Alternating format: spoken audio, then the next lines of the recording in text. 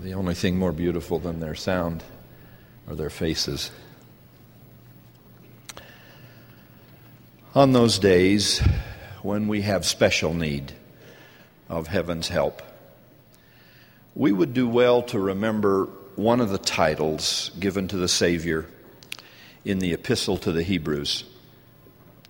Speaking of Jesus' more excellent ministry and why he is the mediator of a better covenant filled with better promises, this author, presumably the Apostle Paul, tells us that through his mediation and atonement, Christ became an high priest of good things to come. Every one of us has times when we need to know things will get better. Moroni spoke of it in the Book of Mormon as hope for a better world. For emotional health and spiritual stamina, everyone needs to be able to look forward to some respite, to something pleasant and renewing and hopeful, whether that blessing be near at hand or still some distance ahead.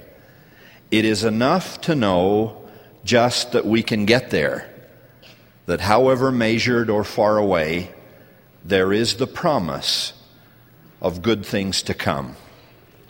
My declaration is that is precisely what the gospel of Jesus Christ offers us, especially in times of need. There is help. There is happiness. There really is light at the end of the tunnel. It is the light of the world, the bright and morning star, the light that is endless, that can never be darkened. It is the very Son of God himself. In loving praise, far beyond Romeo's reach, we say, what light through yonder window breaks? It is the return of hope, and Jesus is the sun. To any who may be struggling to see that light and find that hope, I say, hold on. Keep trying. God loves you. Things will improve. Christ comes to you in his more excellent ministry with a future of better promises. He is your high priest of good things to come. I think of newly called missionaries leaving family and friends to face on occasion some rejection and some discouragement, and at least in the beginning, a moment or two of homesickness and perhaps a little fear. I think of young mothers and fathers who are faithfully having their families while still in school or just newly out, trying to make ends meet, even as they hope for a brighter financial future someday. At the same time, I think of other parents who would give any earthly possession they own to have a wayward child return. I think of single parents who face all of this but face it alone, having confronted death or divorce, alienation or abandonment or some other misfortune they had not foreseen in happier days and certainly had not wanted. I think of those who want to be married and aren't, those who desire to have children and cannot, those who have acquaintances but very few friends, those who are grieving over the death of a loved one or are themselves ill with disease. I think of those who suffer from sin, their own or someone else's, who need to know there is a way back and that happiness can be restored. I think of the disconsolate and downtrodden who feel life has passed them by or now wish that it would pass them by. To all of these and so many more, I say, cling to your faith. Hold on to your hope. Pray always and be believing. Indeed, as Paul wrote of Abraham, he, against all hope, believed in hope and staggered not through unbelief. He was strong in faith and was fully persuaded that what God had promised, He was able to perform. Even if you cannot always see that silver lining on your clouds, God can, for He is the very source of the light you seek. He does love you.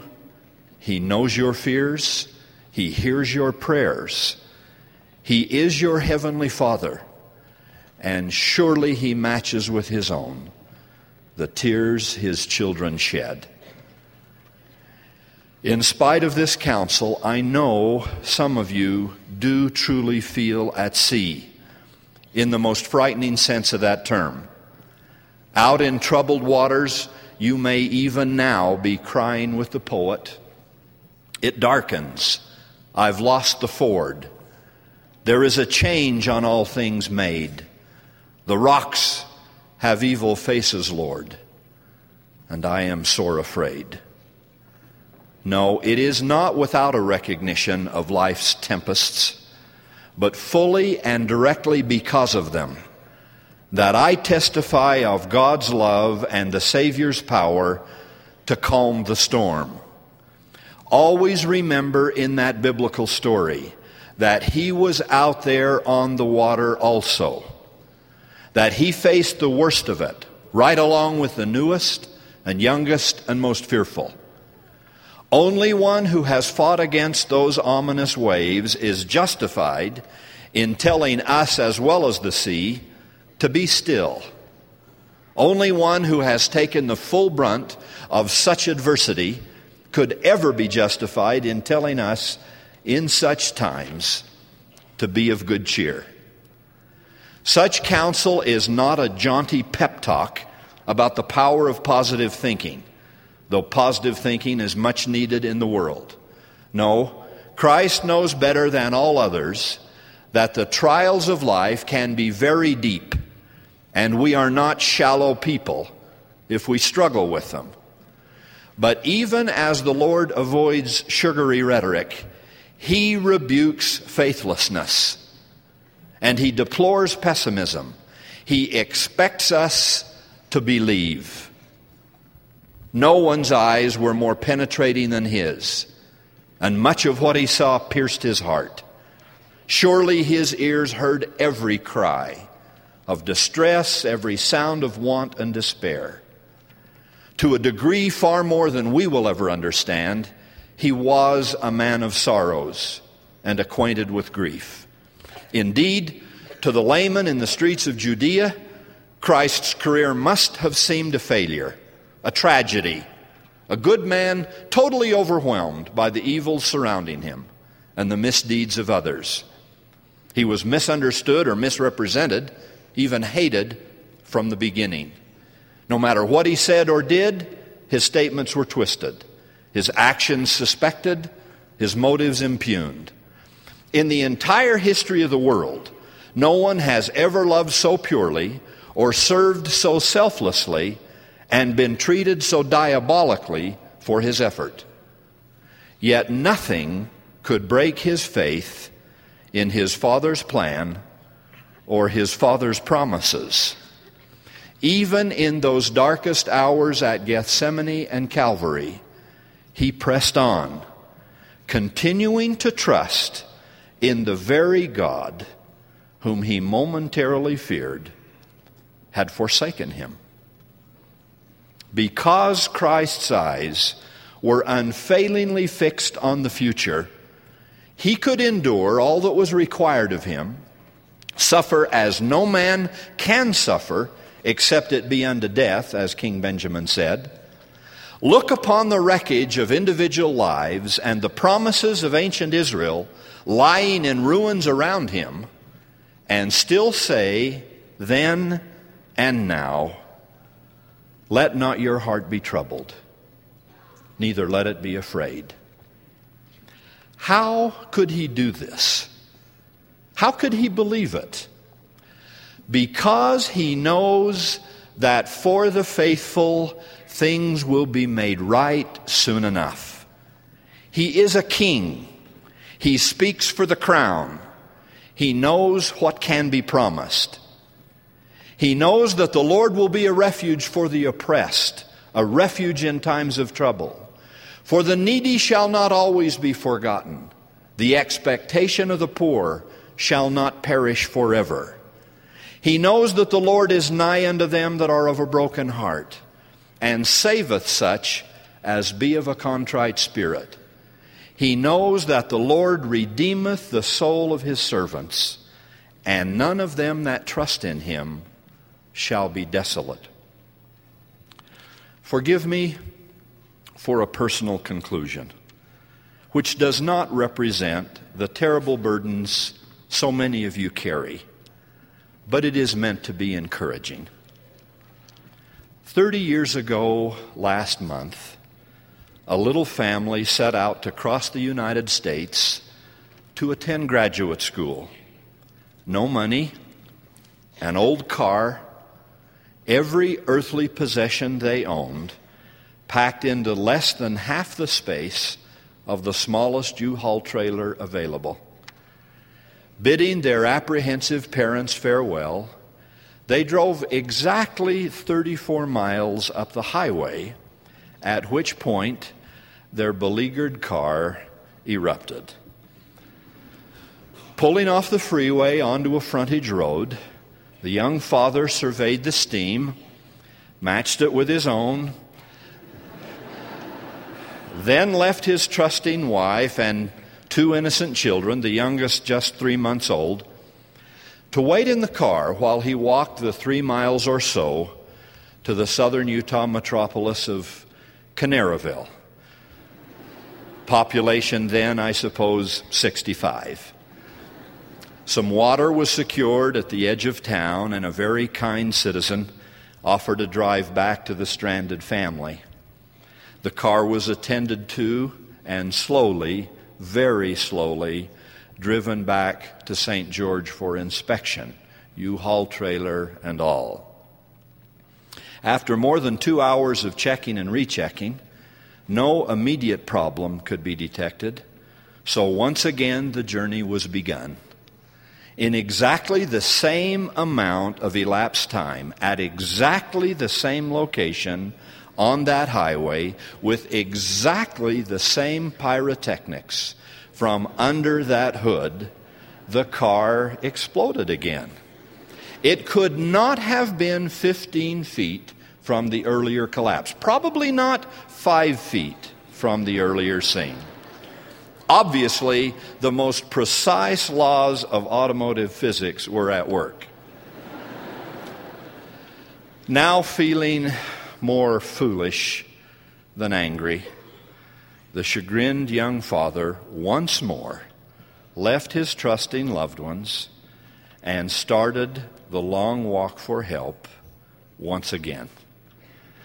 This time, the man providing the water said, "Either you or that fellow who looks just like you ought to get a new radiator for that car." For the second time, a kind neighbor offered a lift back to the same automobile and its anxious little occupants. He didn't know whether to laugh or to cry at the plight of this young family. "How far have you come?" he said. 34 miles, I answered. "How much farther do you have to go?" 2,600 miles, I said. "Well, you might make that trip, and your wife and those 2 little kiddies might make that trip, but none of you are going to make that trip in that car." He proved to be prophetic on all counts. Just 2 weeks ago, this weekend, I drove by that exact spot where the freeway turnoff leads to a frontage road just 3 miles or so west of Canaraville, Utah. That same beautiful and loyal wife